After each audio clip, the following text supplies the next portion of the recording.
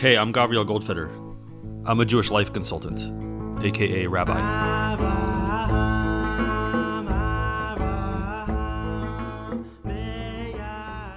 The king had a daughter, but he wanted a son. So the tzaddik, who is now called a chacham, a wise person, had him gather up all of the different kinds of precious stones in the world. And this chacham grinded them up and then put them in a glass of wine and gave some of that wine to the king to drink and some of that wine to the queen to drink. Why wine? Why not Dr. Pepper or milk? Obviously, Purim is not the only time of year when we drink wine. But when you think about the purpose of drinking wine on Purim, it's needed to get a person to the level of that's called ad de lo yada, until a person doesn't know.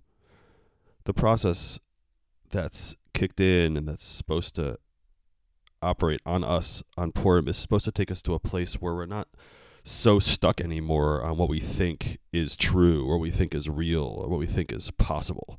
We're meant to get to a place where we can say, I don't know. And part of that is I don't know what's possible. I don't know what can happen. And part of that is I also don't know what's inside of me, and I don't know what's inside of you. Maybe Haman contains the greatest redemption in the entire world. Maybe Mordechai contains something that's totally destructive. Maybe this situation contains within it something which is completely necessary and absolutely revelatory and will take us absolutely to the next level and couldn't have happened any other way. So this king and this queen, who are basically being told, you're going to have this kid who's not just going to be some boy who's going to serve the most basic primary function of carrying on the kingdom for the king. This kid is going to have all of the segulot, all of the powers, all of the capacities, all of them represented by all the kinds of precious stones. That might have been kind of mind-blowing to the king and queen. They might have good reason to say, I don't know if we're on the level to have that kind of child, genetically or otherwise, attitudinally. I'm just not sure that that kind of thing can come through us. So the chacham, this wise person, knows that they need to go a little bit towards Purim. They need to go a little bit towards loosening up what it is that they think that they know so they can make space within themselves and between themselves and each other so that they can bring such a thing into the world. And who knows, maybe they have that suspicion about each other. Maybe each one of them thinks, well, I know that I'm on the level, but I'm not sure that my husband or my wife is on the level to bring that kind of thing into the world.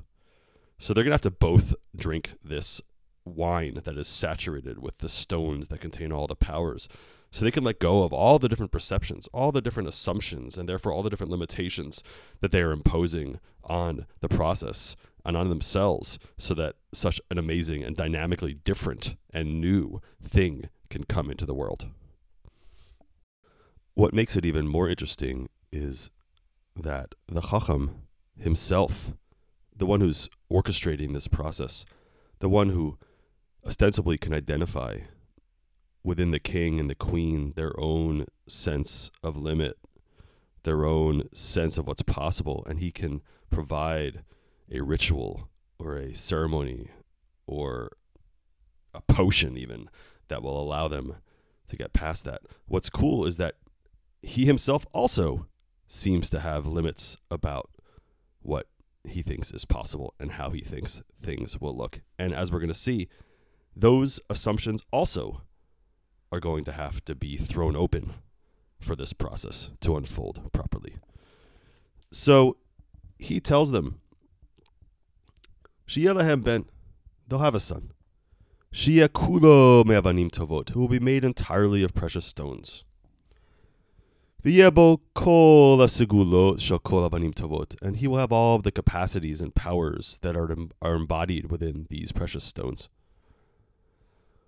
V'halach li'mekomo v'yalda ben, and he went to his place, and she gave birth to a son. Mazel tov. And then Rabbi Nachman gives, again, this interesting description, the same as he gave last time. V'na'aseh simcha gedola ala melech. And there was great joy made, literally upon the king, which is the same thing it said when the daughter was born. You can't help but wonder, but maybe everyone else is happy and there's great joy around the king or because of the king, but the king himself is not as happy as he wants to be.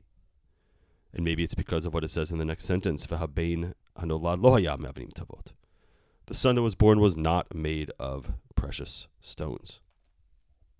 So maybe the king, as happy as he is to have a son, was now expecting and hoping that this kid would be made of precious stones, just like the Chacham said, and he would have all these capacities and all these powers. And somehow he sees that that ultimate goal, that ultimate wish, has not come true, and he's not able to experience total joy in that sense. Such is the nature of expectations. But these expectations, they weren't generated by the king himself. He didn't go looking for a kid made entirely of precious stones. He just wanted a kid who would serve the function of carrying on the kingdom. Granted, we might assume for a lot of really good reasons that it's important that this kid who's going to take over the kingdom is not just going to be some schlub, that this kid is going to have the capacity to not only continue the legacy of his father, the king, but take it in a direction that's going to be required in order to continue to guide the kingdom as the kingdom moves forward in time. Granted. But the king didn't ask for that. He might have been happy if the kid had 1 or 2 powers or 6 powers or half the powers or most of the powers. But he was the one who was primed by the Chacham when the Chacham said, this kid's going to have all the powers. So you got to get all the stones. All the stones have to be in there. This kid has to have all the powers. So this expectation, in a sense, was thrust upon the king. It was imposed upon him when he would have been happy with much less. And yet here he is, disappointed that his hopes that had been raised had now been dashed. This kid is not made of precious stones. It's really important to absorb that. He is not made of precious stones. That doesn't mean that the king didn't see that he was made, in fact, of precious stones. It means that this kid is not made of precious stones. Keep that in mind. But just the same, ben arba shanim, when this kid was 4 years old, haya yefei toar mode. He was very beautiful.